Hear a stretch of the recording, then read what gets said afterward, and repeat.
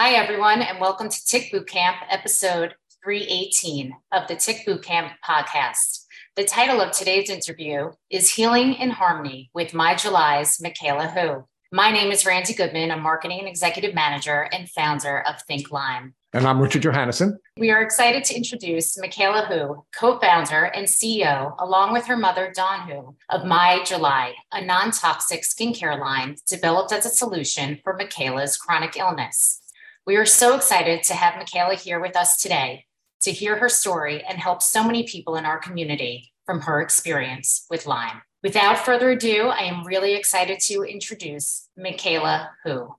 Hey, everyone, and welcome to the Tick Bootcamp podcast. And today I'm really excited to let everyone know that I do not have Matt Sabatello running this podcast with me today, but I have one of my favorite people, Randy Goodman, as my co-host. And we are really excited to introduce to you one of our favorite new people in the community, Michaela Hu. So, hey, Michaela, and welcome to the Tick Bootcamp podcast.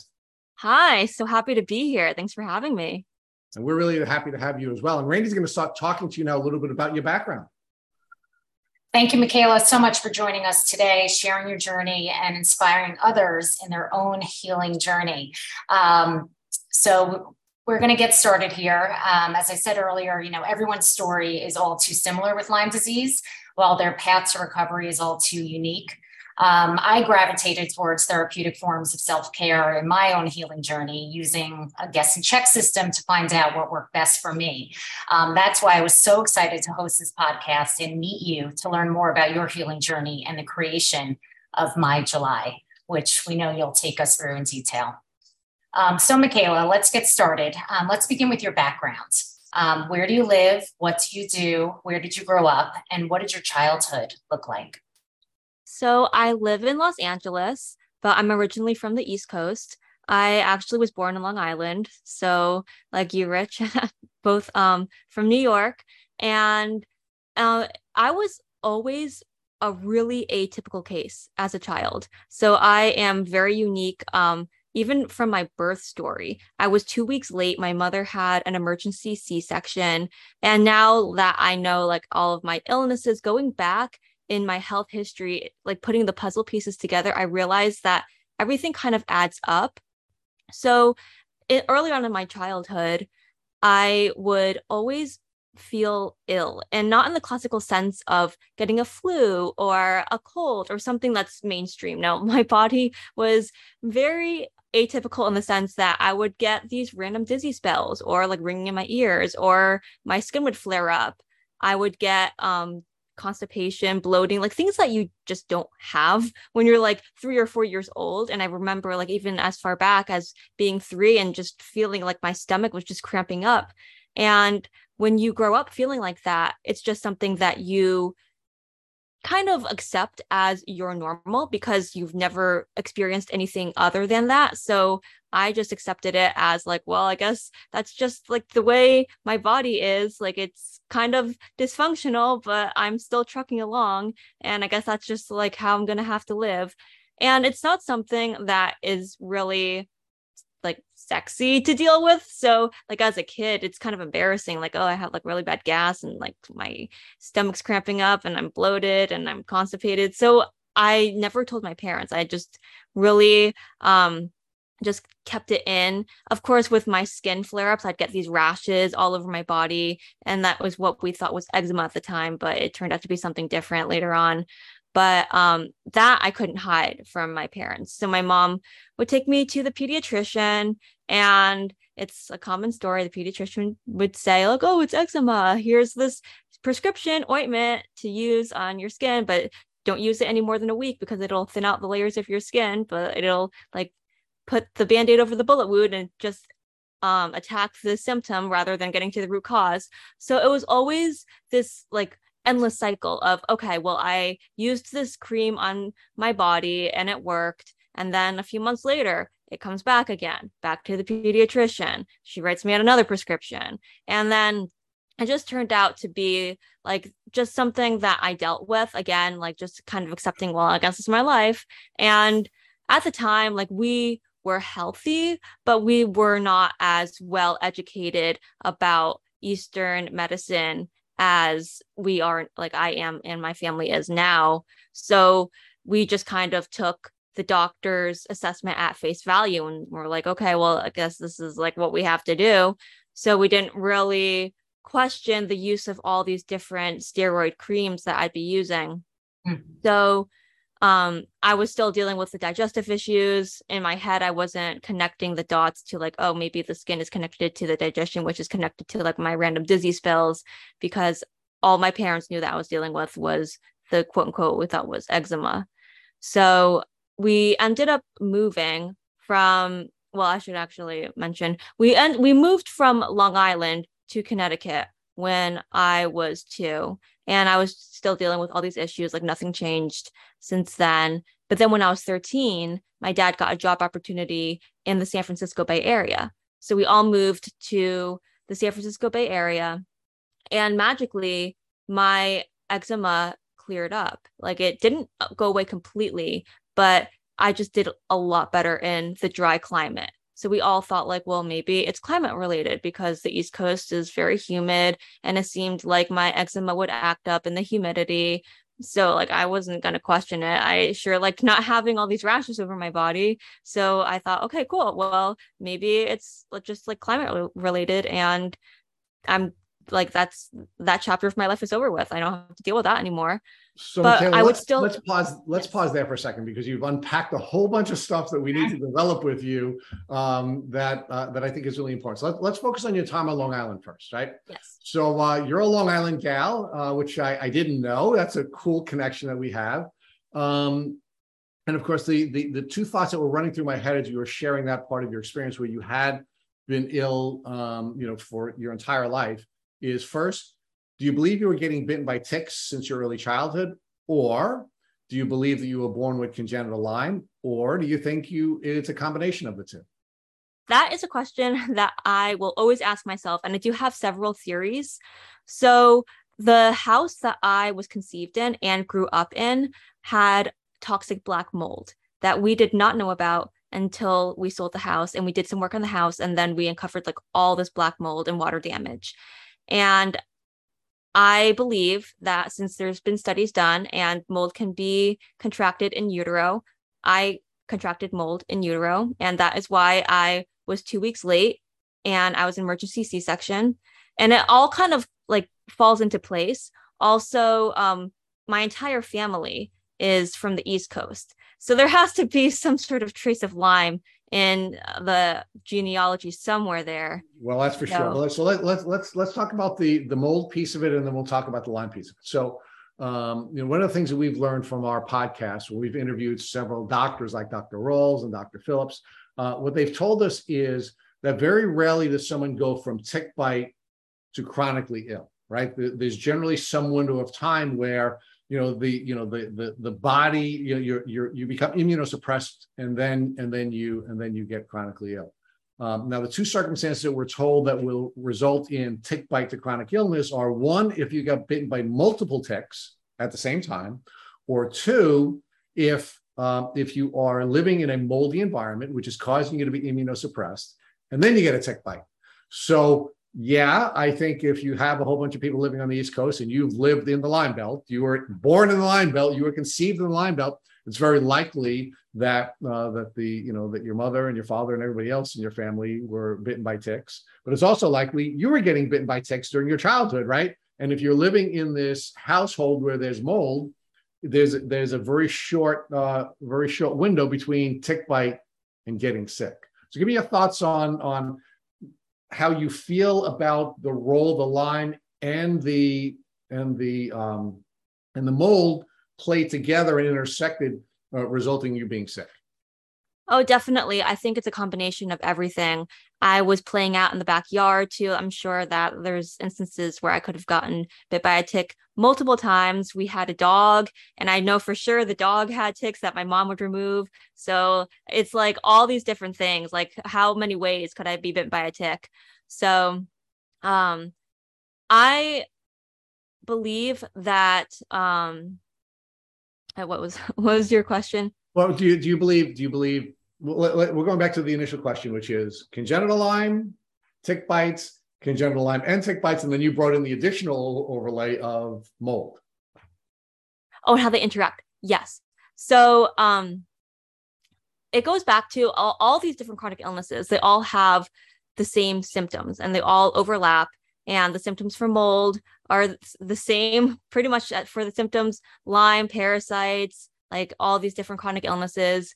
And they all interact with each other and they form an army against your body. And before you know it, it's like the straw that broke the camel's back. All these different elements compound and they just lead up to one climax. And then before you know it, you're chronically ill. So I truly believe it was just a perfect storm. In my case, all these different elements added up and against me, unfortunately, which is how I became ill. So let's talk about the perfect storm for a minute, right? Because a perfect storm is a compromised immune system, right? I mean, it really is.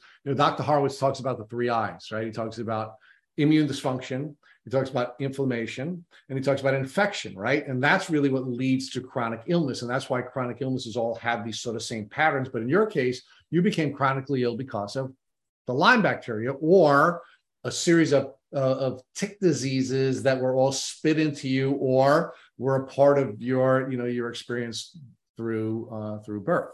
So talk about, again, give us a little more detail on what your thoughts were on how these things all came together and then how you started to suffer from the 3 I's of immune dysfunction, inflammation, and infection. Yeah, so I can't remember like really far back, but ever since like age 3 or so, I always had this sense of overwhelming anxiety that was not triggered by anything. I always felt like just heaviness. So I believe that plays into the neurological part of Lyme disease. And I just always felt off, special, but not in a way like I was disabled, but I always just felt like I wasn't quote unquote normal with the rest of my peers. Even when I started going to school, I always felt like I was kind of like an out of the box thinker. It was hard for me to like learn. I had difficulty following instructions, like very simple instructions.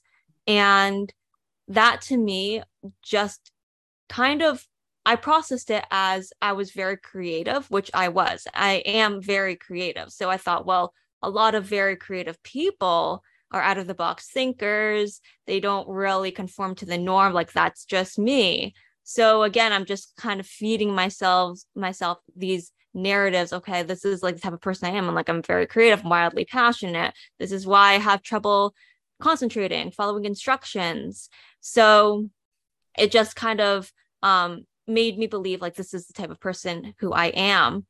And now looking back, it's always going to be a question that I wonder, like, was my personality triggered by my Lyme and mold, or was I always creative and it just amplified it?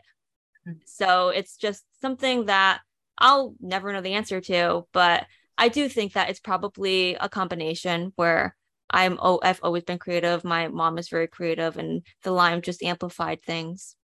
All right. So there's one more thing I wanted to talk to you about before Randy takes you through your journey in San Francisco, and that is, California. Was it San Francisco that you moved to? Yeah, the San Francisco area. Let's pause there for another second, because another thing that was causing my alarms to go off when you were talking about all the rashes that you had, and you were going to your pediatrician with the rashes, and of course, this is on Long Island, where there's a lot of Lyme disease, and you're exhibiting very classic symptoms of Lyme. And what your pediatrician is doing is your pediatrician is giving you creams that were likely to be immunosuppressive, right? Because they had steroids, and we know that steroids are immunosuppressive. And the more you're taking these steroids, the more immune suppression there is, and the more the bacteria and viruses and protozoa that were spit into you can take off. Talk to us about what role you think medical incompetence played in you getting as sick as you did while you were living on Long Island, and then I guess in Connecticut. Yeah. Oh my goodness. And no doctor ever suggested Lyme. I don't know if it was because it was not as well aware at that time, which is kind of ironic because it was a very Lyme heavy territory. So you would think more doctors would be aware of the disease. This is like over 20 years ago. So maybe it was just like a function of the time. Funny enough, my family wasn't that well aware of Lyme disease. Of course, we knew it was a huge issue, but we just thought like, oh, if you get like, you have a tick on you, you just pull it off, and like, oh, that's it. Like it wasn't as dangerous, or we weren't as schooled in the danger of like, oh no, this is a real issue. This can have like traumatic effects if you don't properly treat it.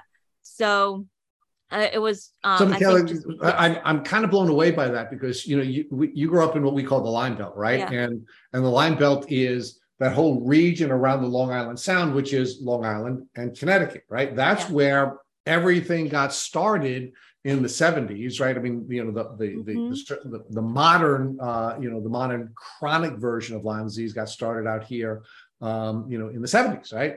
When I was young, long before you were born, right? When your parents were young, right?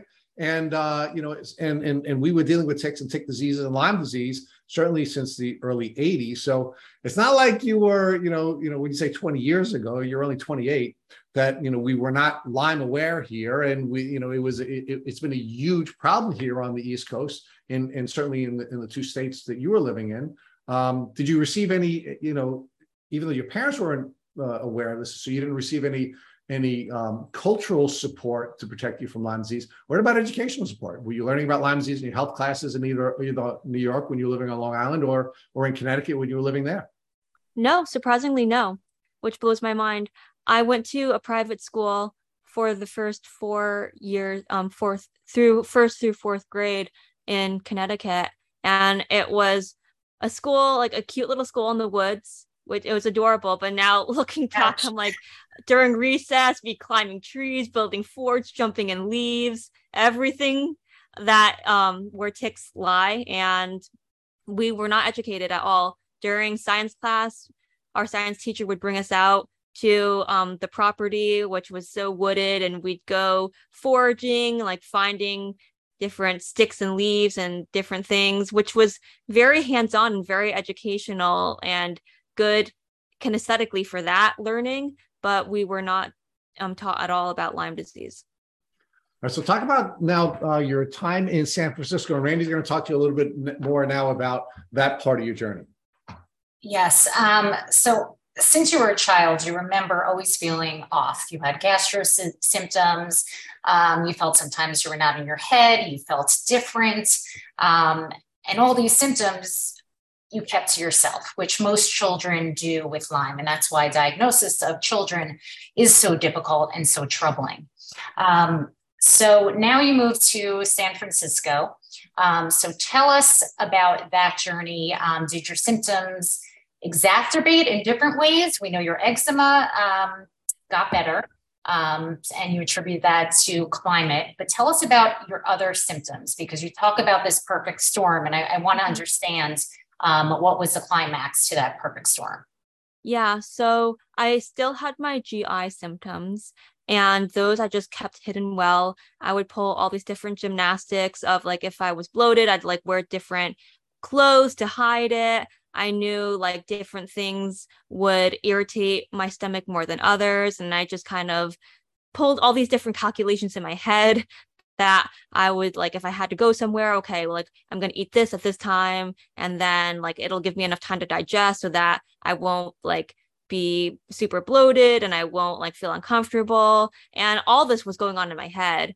And then, so I moved at age 13. So then this is probably from 13 through 18. And in my late teens, it just got a lot worse. It was not getting better at all.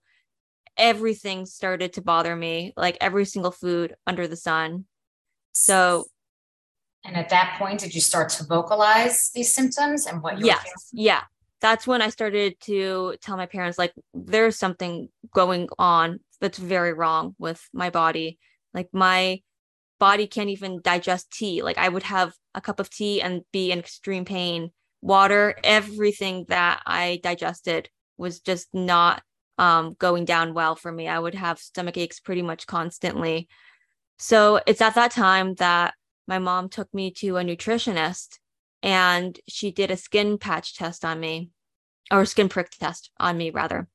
And she tested me for over 70 foods. And when we got the results back, we saw that I was positive for like over 70% of the food on the list. And the results were very hard to read. It was very arbitrary. I was positive for things like string beans, Brazil nuts, tomatoes, chicken, rice, of course, like gluten, dairy, soy, all of the common allergens, but then also some weird stragglers like apples and cherries and black pepper, cinnamon, chocolate. Wow. So we looked at this list and we were like, wow, am I truly allergic to all of these? Like, what can I eat? So the nutritionist said, like, don't worry, these results look kind of alarming, but in cases like this, she said that it's probably leaky gut, and she called it idiopathic leaky gut. We don't know what caused it, but something happened, and that it triggered some sort of immune response in your body, and that it caused the gut permeability, and you have leaky gut. So just eliminate the foods that you tested positive for a month. And the beauty of the body is it can repair itself, and you'll probably be safely able to eat these foods after a month. And the foods that you can't tolerate, maybe it's a true allergy. We'll have to see. So I detoxed from all the foods that I tested positive for 1 month, and then started putting them back into my diet.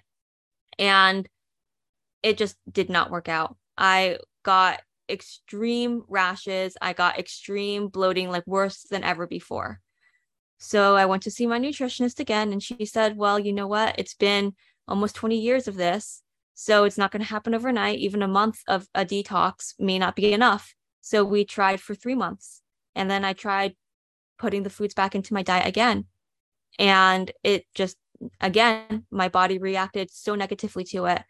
So it was this constant cycle again with my nutritionist. And after a year and a half of it, I just could never integrate the foods back into my diet successfully. And that's a long list. Yeah. And I was on such a limited diet. I was eating mainly bananas and orange juice. And what else was I having? I would have coconut yogurt. And like, that was pretty much it. Like everything else, occasionally I could have berries, but then it just got to a point where I was just so sick of not feeling well that I was like, you know what, just, I will be on the super strict limited diet as long as I won't have these symptoms that I'm experiencing eating other foods. And to add to that, like even the foods that I did eat, like the bananas, the coconut, yogurt, and the orange juice, they would irritate me, but it wouldn't irritate me as much as other foods. So I just learned to live with like this constant dull stomach ache, but it wasn't as acute as what would happen if I would eat other things. And this is at a time where it's a crucial pubertal development. So how did this impact your ability to thrive as a teenager? Weight gain, height gain, socially? So at the time I was 19. So pretty much like I was at the weight and the height that I would probably be for the rest of my adult life. And I just carried on with my life. I'm a very all or nothing person. So I was like, this is not going to get in the way of my workouts. I actually ran a lot during high school. I ran cross country. So I just continued that, like long distance running. I ran a lot of half marathons. I did weight training. I do cycling. I would do swimming, yoga. I just, in retrospect, it was probably a lot of stress on my cells, and it was probably did more harm than good. But I was just like, I'm just going to keep living my life. Like, I'll just keep doing this. And I was burning myself out and not realizing it. But it got to a point with my nutritionist that at the end of the year and a half, we both kind of came to this conclusion, like, who are we kidding? Like, she couldn't help me. I didn't know what was going on. So she said, you know what? Maybe you should see some specialists at Stanford or like UCSF. I can give you referrals to those places because they have different testing. They are what do you call research centers. So maybe they can help you out. So she sent us to Stanford. So my mom and I went to Stanford and they did a bunch of testing on me. They did something called a gastric emptying study, which tests how fast your digestion is. So it's a very long test. You go there in the morning, they feed you this breakfast that's laced with radioactive dye, and then they take MRIs of your digestion every hour for 8 hours. And what it measures is like where the food is in your digestion. So my main complaints were I have this chronic bloating, like everything I eat bloats me, and I have such a sluggish digestion. I don't know what's going on. So essentially, like the test came back and it said that after 8 hours, the food was still 50% digested. So my digestion was like worse than 50% of what a normal person's was, which essentially, again, is not getting to the root cause. It's another symptom. Like it's just confirmed, yes, I get bloated. Like, I mean, what's the answer? It just confirmed that my digestion's terrible, which is what I came in complaining about. So their solution was, well, it's a gut motility issue. So we can give you these pills that will help speed up your pacemaker cells. But it just didn't sit well with me. Like I have a very strong intuition. And again, I thought to myself, well, this is still treating a symptom. Like what's the root cause? Why are my pacemaker cells so slow? Why is my digestion so slow? I didn't like the thought of taking something that would force my body to operate at a normal level. And my mom is the same way. So we just didn't feel like that was the answer. So again, it was just coming out of a doctor's appointment with more questions than answers. So I got online and I did a lot of research because I am the research queen and I just love to do research and go through blogs and books and just really absorb different things about health and wellness and just try to figure out what in the world is going on because there's something that is very wrong with me and I don't know what it is. So I stumbled upon a few Facebook support groups and they were geared towards chronic illness, not Lyme disease per se, but just fibromyalgia, MS. And I got on those groups and I said, hey, these are my symptoms. It seems like it's very much so something within this category of illness. I don't know what's going on. Like my doctors just keep addressing symptoms, not root causes. I have seen countless doctors and no one knows what's going on with me.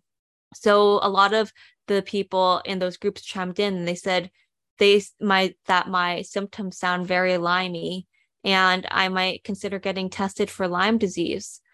So I was still in San Francisco at the time. I was going to school online, college, and as a graduation present, my dad said, let's go on a road trip to LA because there was this Lyme doctor that I researched, Dr. Erica Lehman, who I found out through a blogger, Jordan from The Balanced Blonde, who also has Lyme disease. I followed her journey and she had very similar symptoms to me. She had a lot of gastrointestinal issues. She had like the skin flare-ups. And I thought, well, if this doctor diagnosed her with Lyme disease and she has very similar symptoms to me, then this doctor can probably help me. So it was kind of an odd graduation gift for graduating from college to get a doctor's visit gifted to you, but Lyme doctors are not cheap. So it was something that was very needed. And I got my dad gifted me the Lyme test, we got the IGeneX test and everything else, the mold and the full panel of parasites and everything. So that was how I got diagnosed with Lyme. And the best gift you could have ever received. Oh yeah, for sure. It's like such an odd gift, but it was something that was truly needed and pretty much saved my life, because I don't know where I would be if I was still undiagnosed. So, Michaela, before Randy takes you through your treatment journey, there are a couple of things that you talked about that I'd like to highlight for our listeners. First thing I'd like to talk to you about is exercise and the exercise that you were doing. And one of the things we learned from the Lyme pioneer, Dr. Joseph Burrascano, was that people who do not move do not heal. Movement has to be a part of your healing journey. However, if we are not using the right type of movement, then we are not going to heal, right? There are some exercises that will be immunosuppressive. And one of the things that he argued was that cardiovascular exercise will reduce your T cell count if you're running too much and you're engaging in maybe extreme exercise like being a cross-country athlete. So give me your thoughts about what impact this cross-country activity had on, again, looking back on your immune dysfunction. I always loved the idea of exercise. I'm someone who is really into wellness and health, and I have a very obsessive personality too. So it's, again, going back to the perfect storm. I would exercise a lot, and I would just tell myself, well, this is really healthy for me. Even though I'm super tired today is a long run day. So I'm going to go on a long run, even though I feel like death and I just want to crawl back into bed. I have to put in the miles. So it's something that actually has taught me, learning the hard way, to be super gentle on myself, because I think just, again, all of that compounded into being really detrimental to my health. No, Michaela, that's another educational issue, right? I mean, one of the things that we're taught in our health classes and in our phys ed classes is that exercise is a good thing.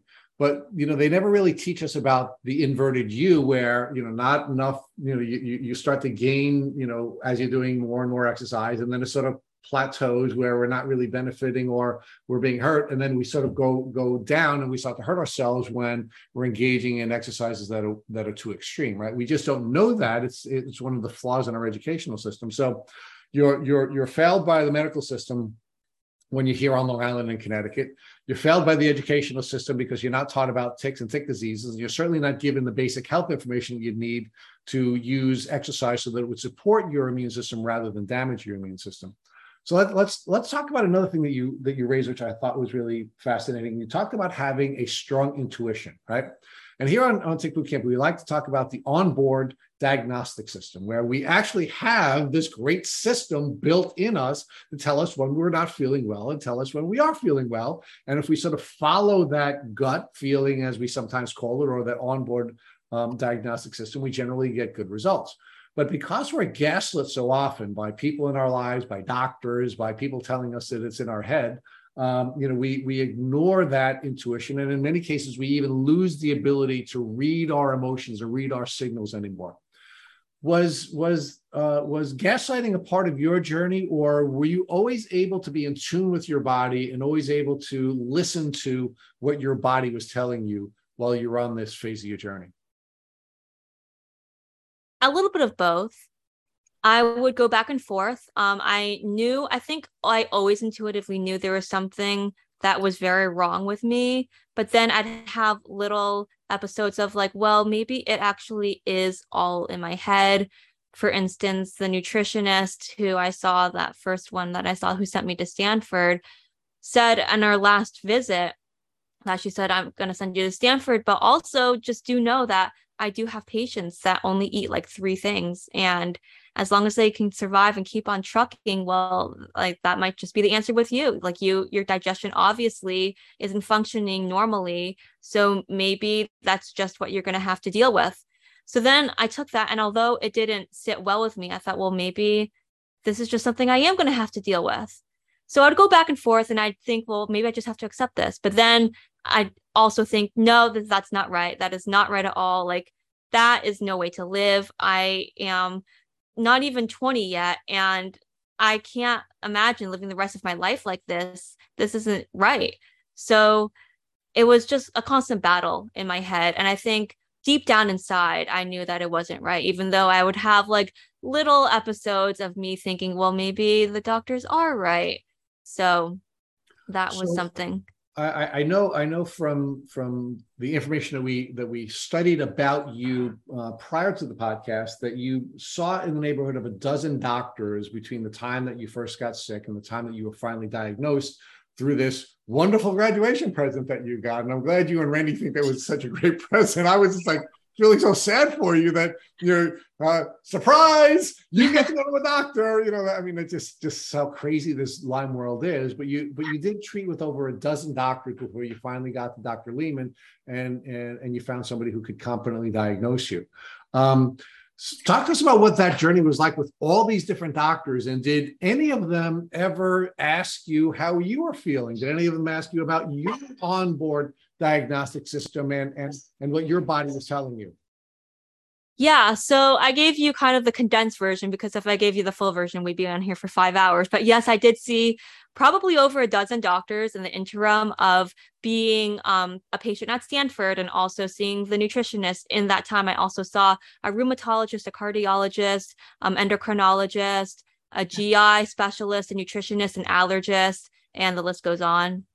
And they all had their own assessment of me, and it all didn't match up. So the rheumatologist said, well, maybe you have lupus or you might have Sjogren's. So I got tested for that. And I tested positive for some of the antibodies, but not everything. So then she said, well, probably not. And then the GI is the one who did the gastric emptying study on me. And then his final assessment was, well, you have gastroparesis, which means that I have a partially paralyzed gut. And then his solution was, here, have these pills that'll force your body to work. So that just didn't sit right with me. Of course, the endocrinologist, all they wanted to do was prescribe me birth control, which again is not getting to the root cause of the problem.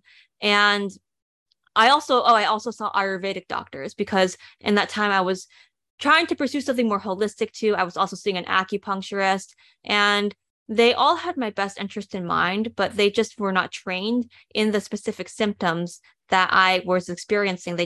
They did not know how to treat it. The Ayurvedic doctors pretty much told me, you have to limit your stress. You have to really learn how to relax, maybe come in for some panchakarma treatments, which is like their version of a detox week, where you go in and they treat you with different herbal medications and massages, and it's just a full program of just learning to decompress. And like, that sounds all fine and well, but again, I just didn't think that that's going to be like the miracle, like I'm completely healed just after that week.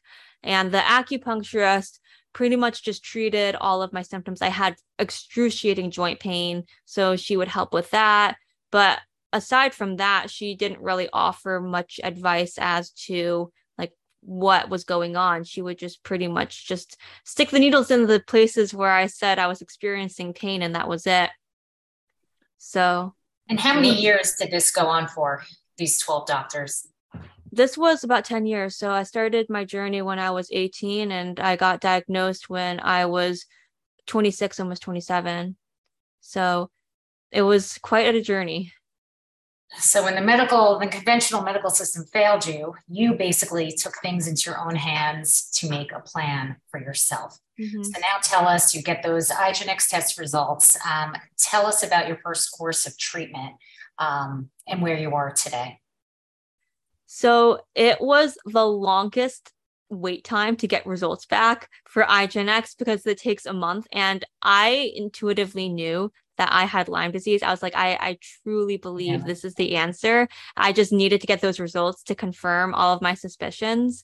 And then once I got those results, instead of feeling bad that like, oh, I have Lyme disease, I actually felt a sense of relief. I was like, finally, I have a solid diagnosis and I have a doctor who knows how to treat this. I feel like I'm swimming to an island instead of just treading water aimlessly, like not knowing what to do, what's going on, who to seek out help from. So the first round of treatment, actually, like it was kind of, it went well. I felt better, but then I plateaued again, just like the first few months. I didn't experience any extreme Herxheimer reactions, which was kind of odd. But I think it was because I was living in the Bay Area at the time still, and I was seeing Dr. Lehman in LA. So I was just visiting her for the first time I visited her in person, but then the follow-up appointments were just via Zoom. And I had a feeling that the environment I was in, because the Bay Area is very damp, very misty and foggy, was being counterproductive to what I was doing in treatment. So I was like feeling a little better, but then not completely. So I ended up moving to LA a year and a half ago. And it's kind of a funny story in that the whole COVID thing and working from home, because I still live with my parents just for financial reasons, actually worked in our favor because my dad got to work from home. And then after a while, we were like, what are we doing in the Bay Area if you can work from home? And if you can work from anywhere you have Wi-Fi, what do they care that you're in LA versus you're in San Francisco, as long as we're not like in a different time zone?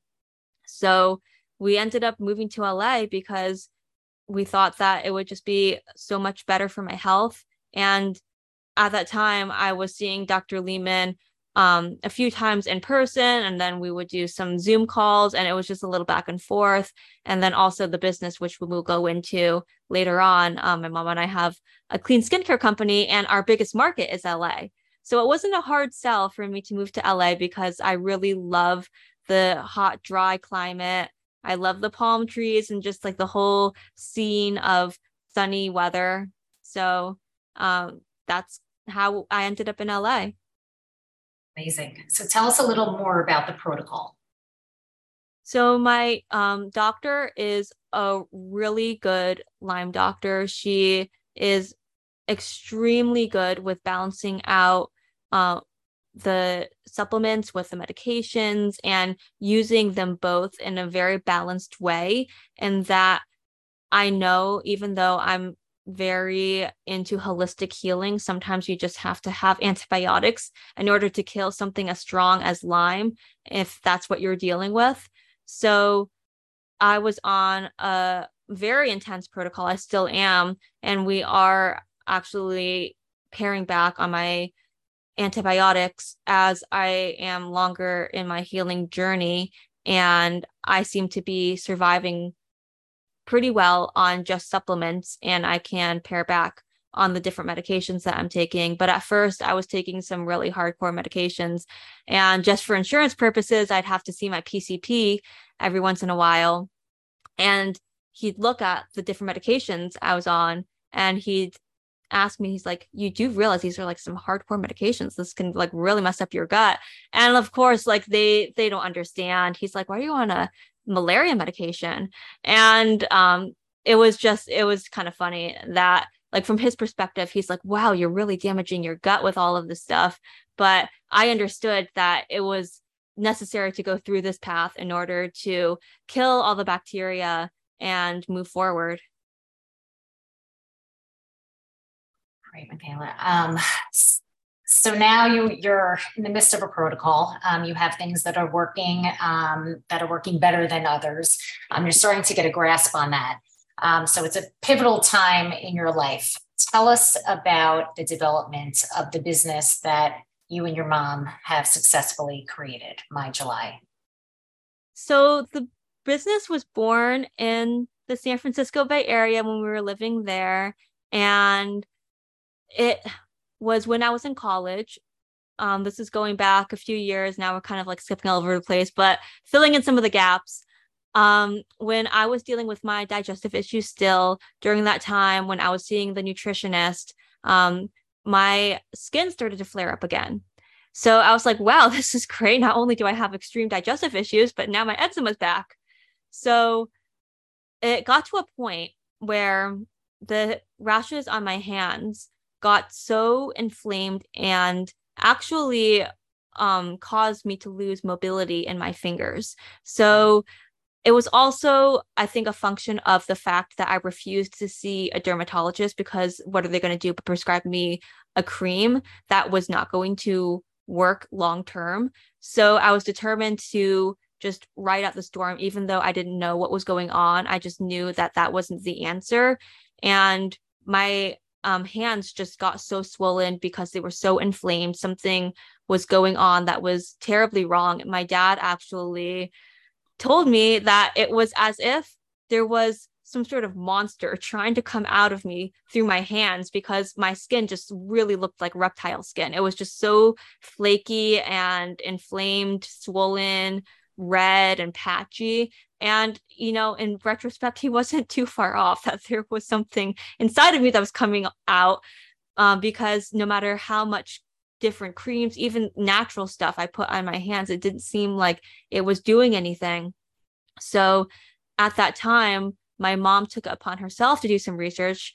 We both love to do our research. So she looked through all these different blogs, and she got all these different books about like essential oils and different topical treatments for the skin, and how you can really use elements of nature to heal your body topically. So she started experimenting in the kitchen, making different concoctions for me. We started out with body butters because my skin has always been very dry. So we thought something like very thick and dense would be really healing for me to use. And I tried them out, and we found something that worked for me. And I won't go and say like, oh, this was the miracle balm that helped fix everything, because I had so many underlying issues. I also had to like help heal my diet, and it was the medications from the Lyme doctor, and also acupuncture and everything else that I'm doing in my healing journey that all work together to help heal my skin. But it was a great element to add to my toolkit that really helped expedite the healing of my rashes, which were actually, now that we know I have the co-infection Babesia of Lyme disease, it attacks the skin. And what we thought was eczema back in the day from the pediatrician who diagnosed me was actually my Babesia that was flaring up. So, Michaela, let me ask you a couple of questions we like to explore with guests on this podcast. When you were going through your treatment with Dr. Lehman, was there a step-by-step approach that she had taken? Because one of the things that we've observed from the standpoint of pattern is that when people successfully go on a healing journey, they generally have a period where they do what we call prehabilitation, where you're getting yourself ready for the battle. You're opening up your drainage pathways, and you're working on your mindset, and you're dealing with some of the issues that might have you in fight or flight and prevent you from being in the parasympathetic nervous arena, so that you can heal. Then we generally see a second step. We call that the assist, where you're assisting your body kill these microbes and helping your immune system go through the battle. We don't call that kill anymore, because it really is a process of assisting your immune system. Then we see a third step. And the third step that we generally see is a rehabilitation phase, right? Where you're going through this process of rehabilitating your body and rehabilitating your mind, because you've just been through this really horrific battle. And now you really have to, help yourself deal with that trauma. And then of course we have this maintenance phase. So when you were working with Dr. Lehman, did she have first a prehabilitation process where she encouraged you to take certain steps to open up your drainage pathways and get yourself ready for this battle, both physically and emotionally? Oh, yes, for sure. I was doing all the things. It was like a full-time job. I was going to the acupuncturist several times a week. I was going to an infrared sauna several times a week, just making sure that I really was opening up my detox pathways through sweating. I was, what else was I doing? Detox baths. That was huge. Every single day, Epsom salt and baking soda baths. I got myself a little infrared sauna blanket, so I'd lie in there when I couldn't make it to the sauna, and just making sure I was drinking a lot of water, having regular bowel movements, and urinating regularly, just making sure that my body was prepared for the heavy detox to come. So that was a huge element of like the pre rehabilitation phase. Yeah. So now talk to us about mindset and whether you're doing any mindset work then, because, we've looked very closely at your Instagram. Your Instagram is awesome, by the way. It's really, really well done. And I saw from your Instagram that you were doing some research. At least you had Gupta's book up as one of the panels. When you were through the prehabilitation phase, Were you doing any work on mindset? And if you were, what were you doing? Yes, I have always been a very introspective person. I've always been very quiet and just really sensitive. And I've always been really in tune with my emotions. It goes back to I have a very strong intuition. I really, especially being chronically ill my entire life, I really learned to tune into my body and how it speaks through symptoms. So I truly believe that your emotions have so much power and your thinking has so much power. That's really where the healing journey begins and ends. Like if you don't think that you can heal, then you can't heal. So there was this quote that I hope I don't butcher that I saw on Instagram the other day that was, whether you think you can or you can't, you're right. And I was like, that's so true. Like we determine our final outcome. Like our thoughts have so much power to what the final outcome of whatever trial or like phase in our life or anything that we're going through. And I think that that is an element that often gets overlooked in the healing process, because if your mind's not into it, you can only heal to a certain point, but then you're never going to fully recover. So I, even over the past few years, I've gotten a lot more in tune with my emotions than I was even before. And I do have the Gupta program that I'm working through too, because I do fully believe that being chronically ill my entire life, all these different events that I've experienced, and even just holding in the symptoms that I had experienced as a young child holds so much trauma that I have to unblock. And I'm still working through it now. So let's talk about that a little bit more, Michaela. So obviously you were sick for your entire life, and that was traumatic, right? You were being failed by doctors regularly. You were being failed by the educational system. In fact, your life was so miserable, you thought you were getting a great present when for your graduation, you were going to see a Lyme doctor, right? And it's even so much more miserable that you were happy to get a diagnosis of Lyme disease, right? I mean, that's really where your life was, right? So all that trauma, of course, is going to have an impact on whether or not your mindset is going to be in fight or flight or rest and digest, right? And we know that we're in fight or flight, our immune system is not going to be working, right? We have to get into that rest and digest. So were you doing that work at the prehabilitation phase, meaning the process of getting ready to go into the fight? And if you were you using Gupta? Were you using something else? I mean, what were you doing back at that phase, the pre-killing phase, to get yourself in an emotional state where your body could heal? In addition to what you've already said, which is you had to believe you could heal. What did you do to now calm down your fight or flight response? I actually didn't do, I think, enough work on my emotional state when I was first detoxing. I always thought that I was mindful. I kept a journal and I tried to practice mindfulness. I've always been an optimistic person, but I didn't really understand how deep that the trauma is held in my body, like my subconscious, until I started doing more research on brain retraining and the limbic system and neuroplasticity. And then I realized, wow, this is a whole other beast that I didn't even address at the time. So now I'm working through that. All right. So you at the prehab phase, you recognize that belief was important, right? And you just use that famous Henry Ford quote: "Those who believe they can do something and those who believe they can't do something are both correct," right? That's the famous Henry Ford quote. And you were now in this position where you believed, right? You believed you could heal, so you had at least that piece behind you.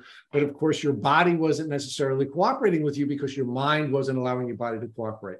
You now go into the phase where you're now taking all these medications. Right? Talk to us about all the medications you were taking that your primary care physician was kind of anxious about.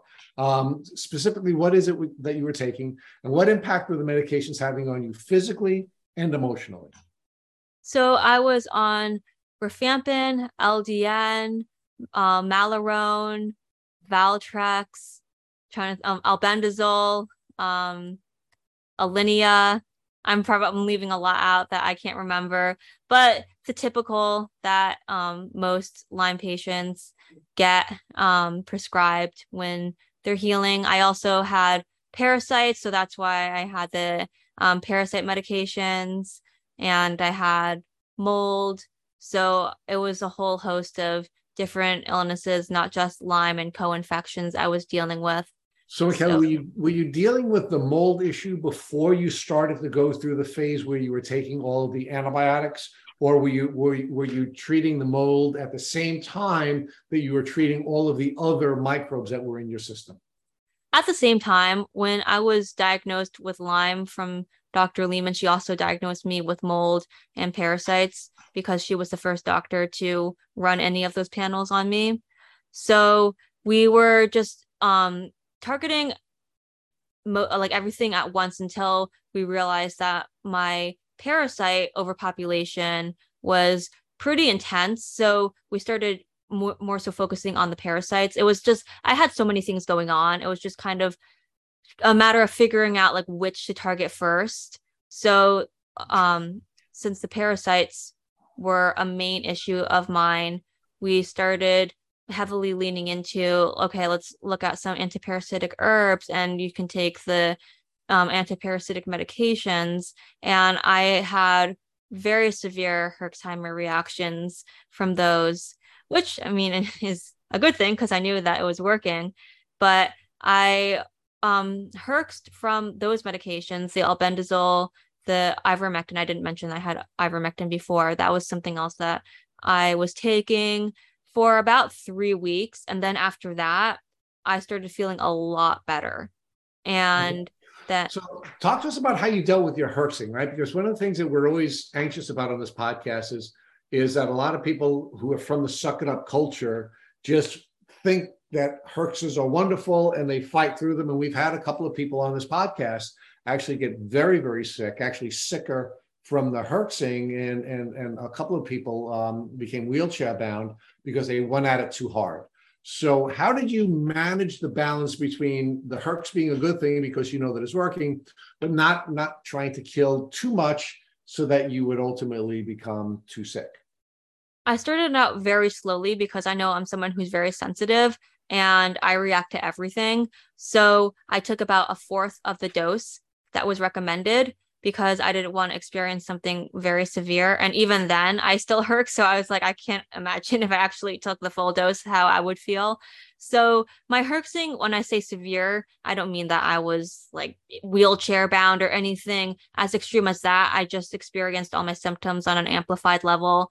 Like my bloating would be next level. I'd feel absolutely terrible. Like I'd need to lie down, nausea, like crazy, headaches. So just like just feeling very ill and flu-like, nothing that would send me to the emergency room. So it was just a matter of starting out with a very, very small dosage. Even I would question like, oh, is this even going to do anything? And then like, sure enough, I'd feel like pretty terrible after. So I'm like, just happy that I listened to my intuition and just went very slowly. So I think it was because I went so slowly that it wasn't so extreme and that I was able to recover from those reactions. So talk to me about how you made the decision to go slowly and how did you work that out with Dr. Lehman, right? Dr. Lehman is giving you a particular dose. You're following your intuition or your gut, and your gut is telling you, hey, this is going to be too much for me. I'm going to walk it back and I'm going to do 25% of what I'm being prescribed. So how did you work that out with Dr. Lehman? Dr. Lehman told me that I didn't have to take the full dose. She said that I could just do as little as I wanted to and just see how it goes. Like nothing bad is going to happen if I take such a little dose that it doesn't do anything. I've been sick for 26 years of my life. Like I can live another few days of taking a medication and it doesn't help, propel me forward in my healing journey. So I thought that like I could always increase, but if I take too much, I certainly didn't want to experience a very severe reaction. So that's why I started out so slow. So you knew your body. Dr. Lehman was encouraging you to listen to your body. And because you knew your body and you had this strong intuition and you had a doctor who was encouraging you to follow your intuition and follow your body signals, that's what you did. And that allowed you to get through this first this phase where you were killing the parasites with the ivermectin, and then you were going to other things. So now, what were you doing? What were you doing to treat the mold? So for the mold, I haven't really targeted that yet, actually, because I'm still working through the parasites. And that's something that I am going back and forth with Dr. Lehman on right now, currently, because I am still very heavily detoxing from parasites. And she actually wants me to see another Lyme literate GI just to get another opinion on why, after over a year, I am still very much so deep in the parasite detox. Because now the parasites that you're dealing with, has Dr. Lehman indicated that you have just gut parasites, or do you have parasites in your bloodstream, and do you also have parasites in your central nervous system? Where are the parasites that you've identified that you're treating with Dr. Lehman, or all the above? I think they're all the above, but it's very hard to tell because parasite testing is highly inaccurate, and I've been tested multiple times. Sometimes, surprisingly, it comes back negative, which is surprising to me because I put, this is TMI, but I guess what's TMI on this podcast? I put visible worms in the samples to send out, and it still comes back negative. So who's to say? But I think the main parasites lie in my gut, which is why I experienced so much GI symptoms, and my GI symptoms have gone down significantly. So the treatment definitely is working. We just have to figure out why I'm still so deep in the detox. Okay.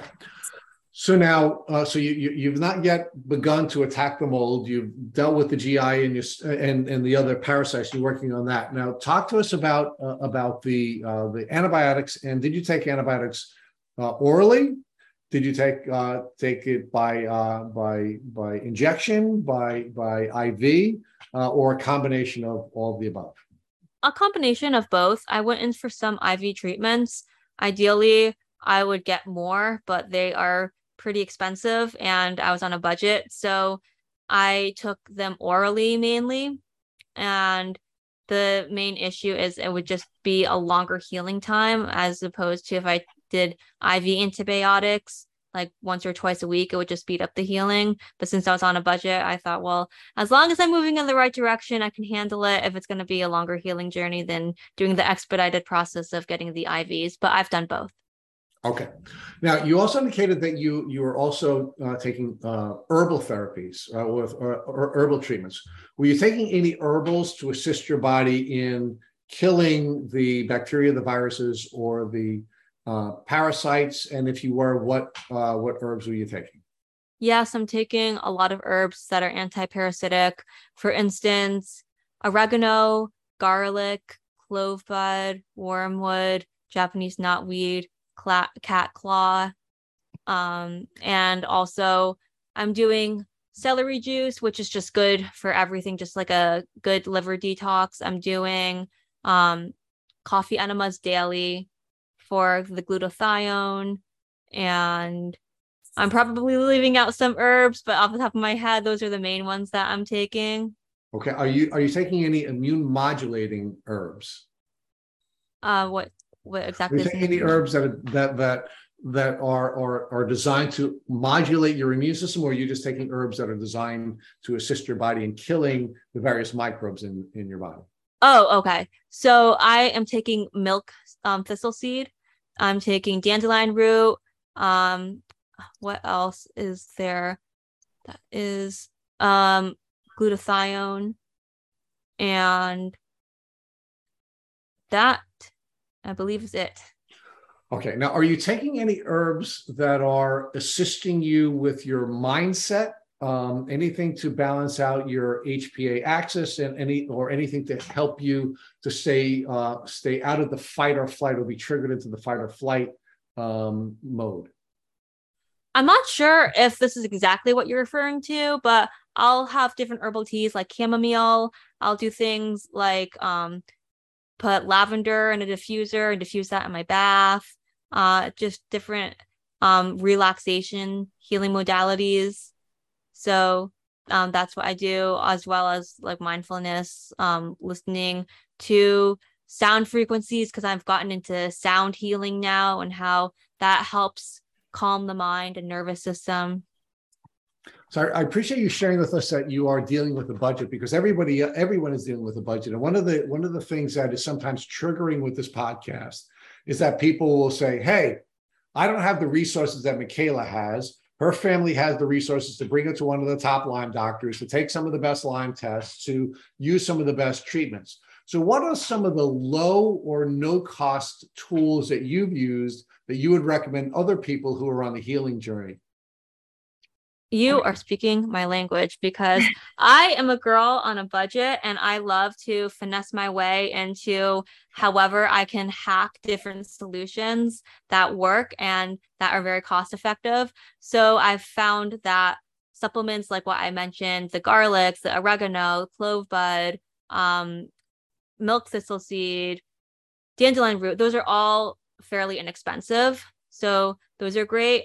And where would you get these different herbal supplements that you're using? You can get them at your local health food store, or Amazon has a whole wide variety. I know some people don't like to support Amazon. So if you're one of those people, you can get them at a local health food store would have it. So also detox baths, extremely cheap. You just have Epsom salt, baking soda.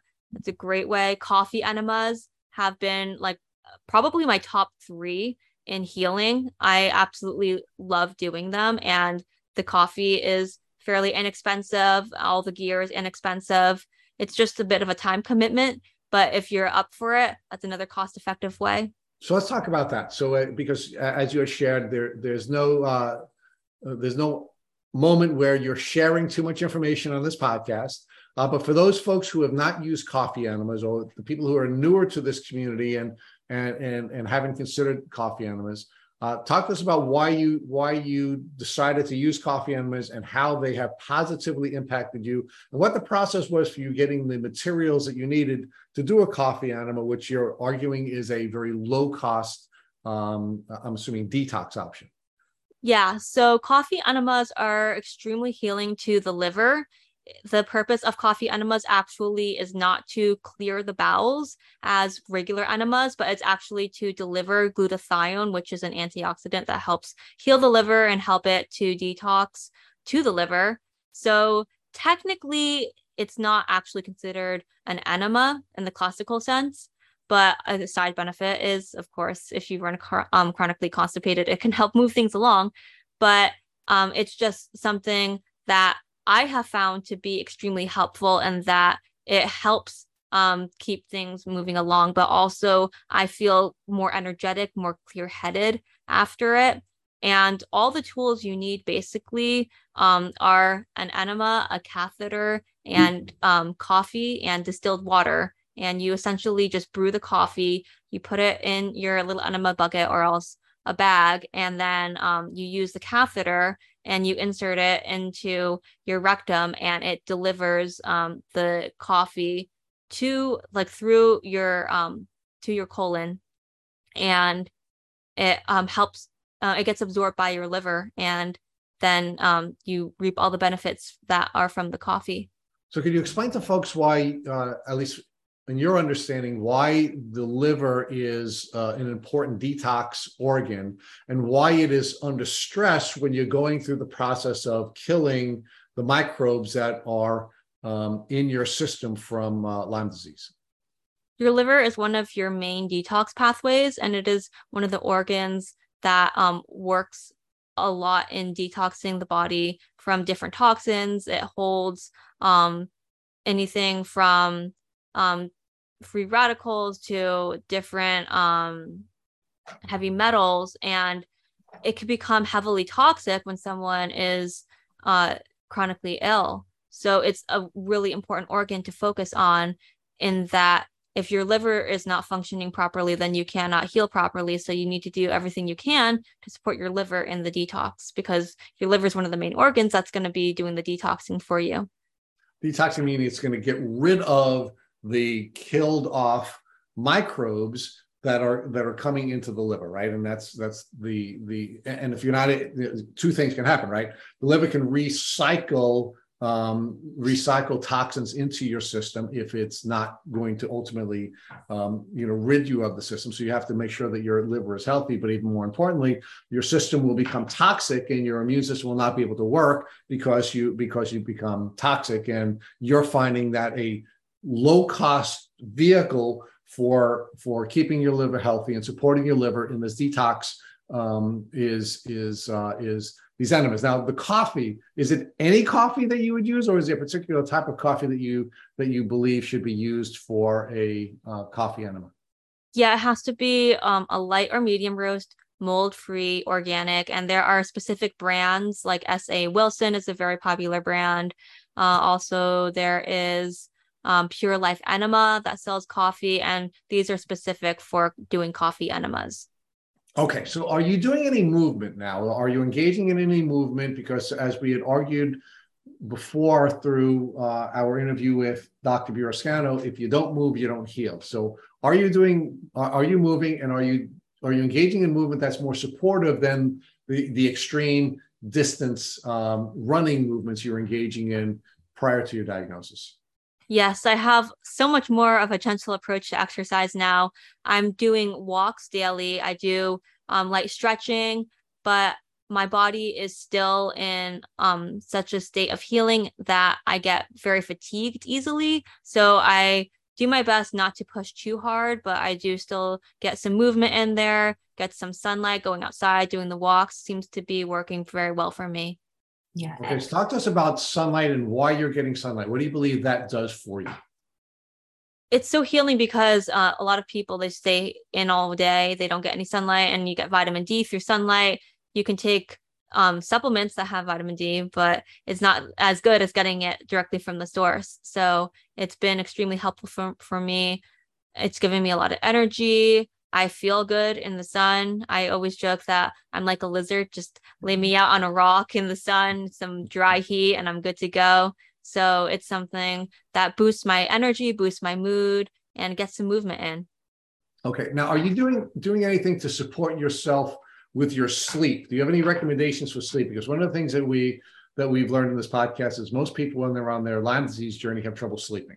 And there are some low and no cost tools available to folks for sleep. And I was triggered to ask you that question because obviously, you can reset your circadian rhythm by looking up into the sun in the morning, and then of course watching the sun come down at night. Are you doing any of those kinds of things to support your sleep and that important element of healing?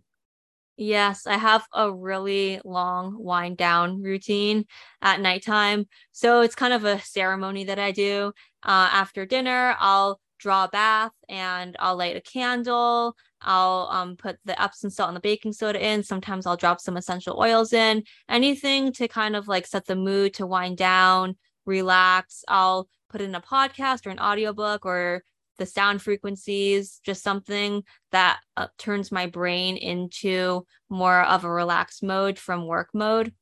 So I'll do that. After that, we'll touch on this later, but the clean skincare company my mom and I have, My July, we have different moisturizers. So I'll use one of our products on after the bath. And then I do a coffee enema. And that's kind of turned into like a relaxing time for me. I have my little red light going in my bathroom. I have my little pillow, my blankets out and everything. So it's kind of just something that I have made into a cozy vibe, and it tells my body, okay, it's time to wind down, get ready for bed. I try not to do too much in front of a computer and get the blue light. So anything that I can do to just put my body into a relaxed state. Because I know Randy's really excited to talk to you more about your transformation and the work that you and your mom are doing to bring some really cool products and information and services to the Lyme community. But before we get there, before Randy takes you there, let's focus on any other items that you would use or recommend that others use that are either low cost or no cost items that they could use on the healing journey. Well, Michaela, I do have to interject because I did come across your mom and your morning routine that you published on your website, which I loved because you have to be regimented in your healing process. And I loved how you outlined everything you do from the minute you wake up through that process. And one of them was the 5:50 a.m. oil pull. So why don't you explain to the listeners what oil pulling is? Yeah, oil pulling is an ancient Ayurvedic healing modality, and it is when you put oil into your mouth and just swish it around, and it actually pulls toxins from your mouth because your mouth carries a lot of bacteria. It could be any type of oil, commonly sesame and coconut oil is used, and it's a good way just to clean your mouth because people don't realize how much bacteria their mouth holds. And if you're not regularly cleaning it and like just doing the regular, just brushing your teeth, like that's pretty much not enough. I do oil pulling every morning just to do a little extra to get some toxins out because I'm sure that my mouth has more toxins than the average person's mouth. And the toxins in the mouth go to the brain. So oh yeah, pulling is essential. So yeah. do you, Rami, let me just ask you, do you do the oil pull before or after you brush your teeth? I tend to do it after, and I do, you try to hold it in your mouth as long as possible. And then you do spit it into a garbage pail because if you spit it into your pipes, it'll clog your drains and pipes. So how long is as long as possible? Is that a minute? Is it 5 minutes? Is it a half hour? I mean, how long are you keeping this oil in your mouth? 20 minutes would be ideal, but most people can't, substantiate that. So any length of time is valuable. So that's part of your morning routine, or is that something that you're doing at night before you go to bed? That's part of my morning routine because overnight your mouth harbors so much bacteria that I brush my teeth, I do the oil pulling, and I gargle with warm water and salt. These are all just like very simple things, very low-hanging fruit that pretty much anyone can do. Anyone who lives anywhere can get their hands on some sort of like coconut oil or some like sesame oil, like I mentioned, sea salt, warm water, all very common. Let me ask you one more question before I let Randy finish up with the transformation. That is, what about diet? What are you doing with your diet? What changes have you made? And what recommendations do you have for either low or no cost changes to one's diet when they're on the healing journey? It's so important to be very strict with your diet. A lot of people try to out medicate and out supplement themselves with a poor diet. And it's the same principle as you can't out exercise a poor diet. So it's just one of these things that you have to be extremely regimented with. You can't have anything that causes inflammation. You have to be very mindful about anything that could trigger some sort of negative response in your body. And everyone is so individualized and different. I can't really speak to what might trigger someone. Some people are very histamine sensitive. Some people aren't.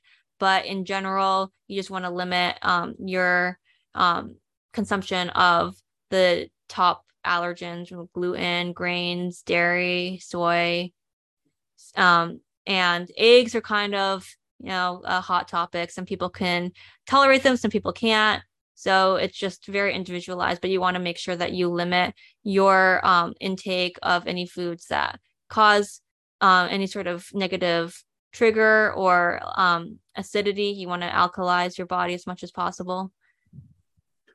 Okay. Are there any other that you think of, any other low or no cost options for healing that you would recommend before Randy now takes you to the conversation about all the cool things you're doing with your Instagram and with your business and all the other cool contributions you're making to the community?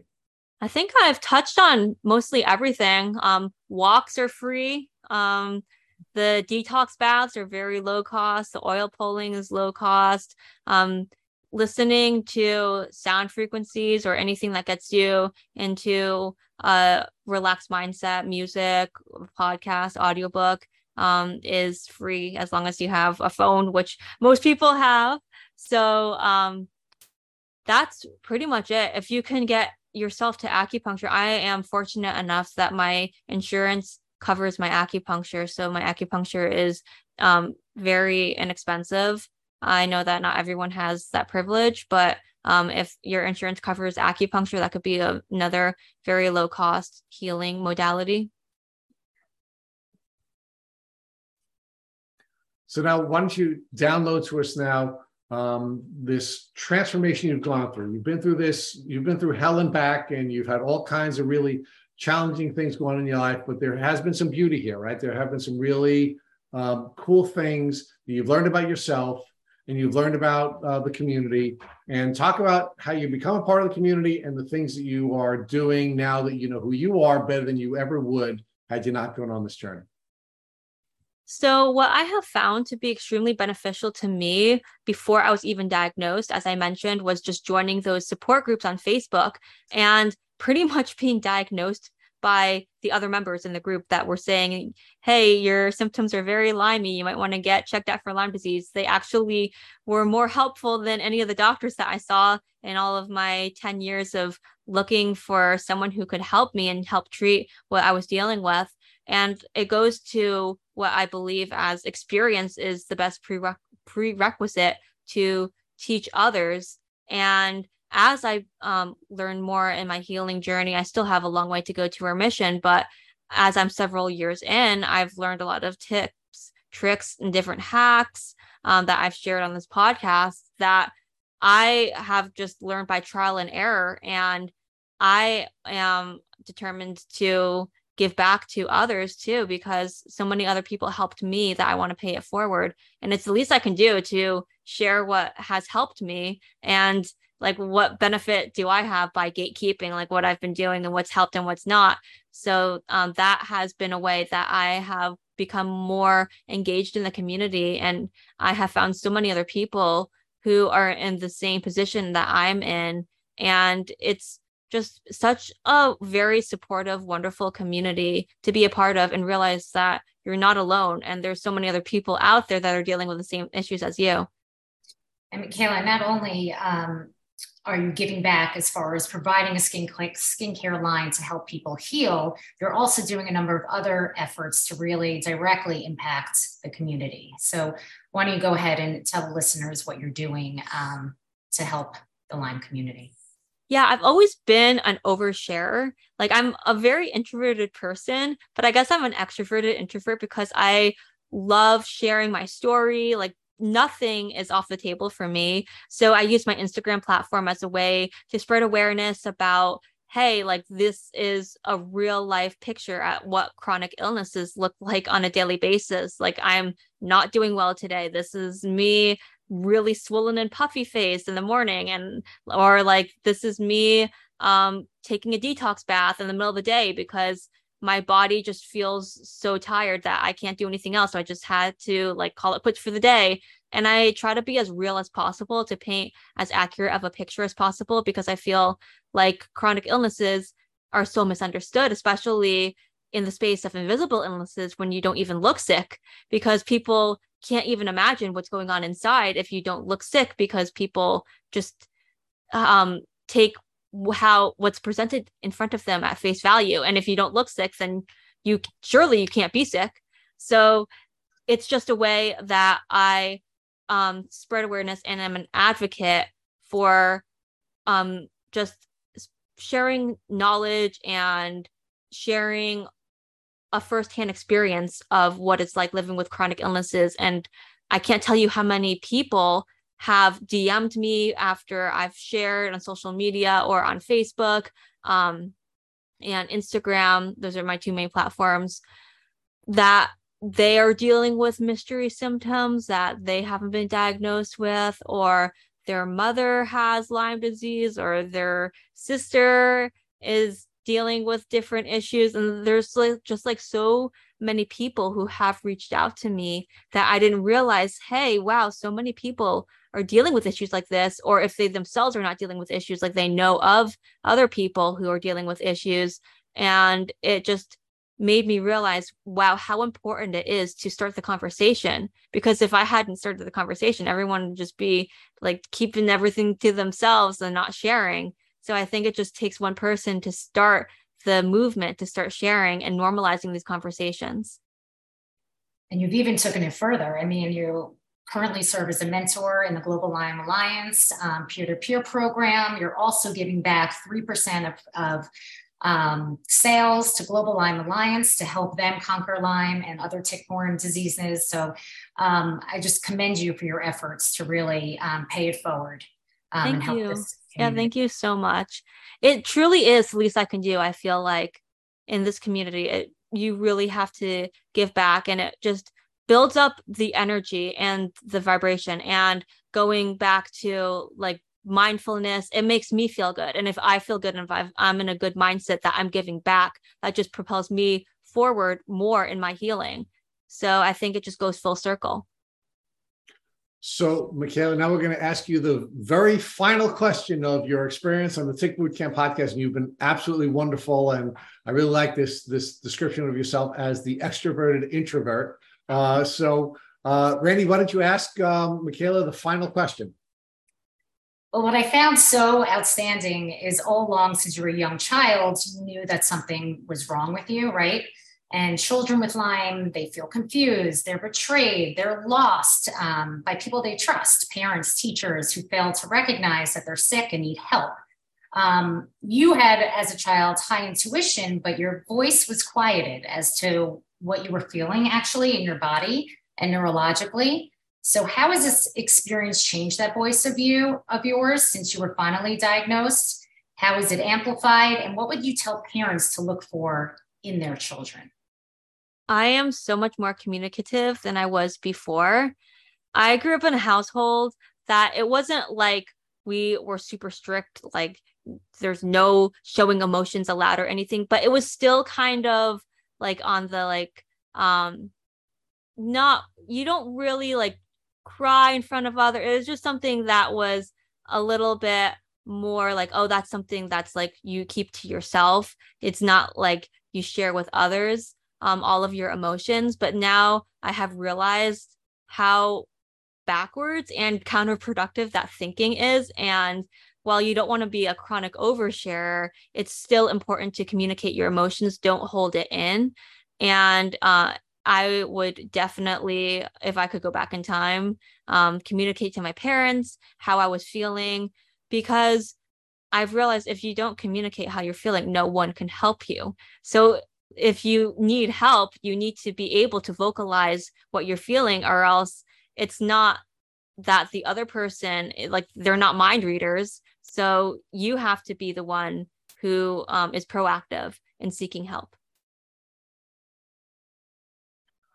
Well, Randy Goodman, I can't thank you enough for being my co-host on this podcast. And Michaela, you were an absolutely wonderful guest. And I know thousands of people are going to benefit from you being the sharing introvert. So thank you so much for spending a couple of hours with us and sharing your very vulnerable story with the community here at Tick Bootcamp. Thanks so much for having me. This was so much fun. Thank you for listening to our Tick Bootcamp interview with our guest host, Michaela Hu. To our listeners, we have a call to action. First, if you'd like to learn more about Michaela, please check out her Instagram, My July Skin.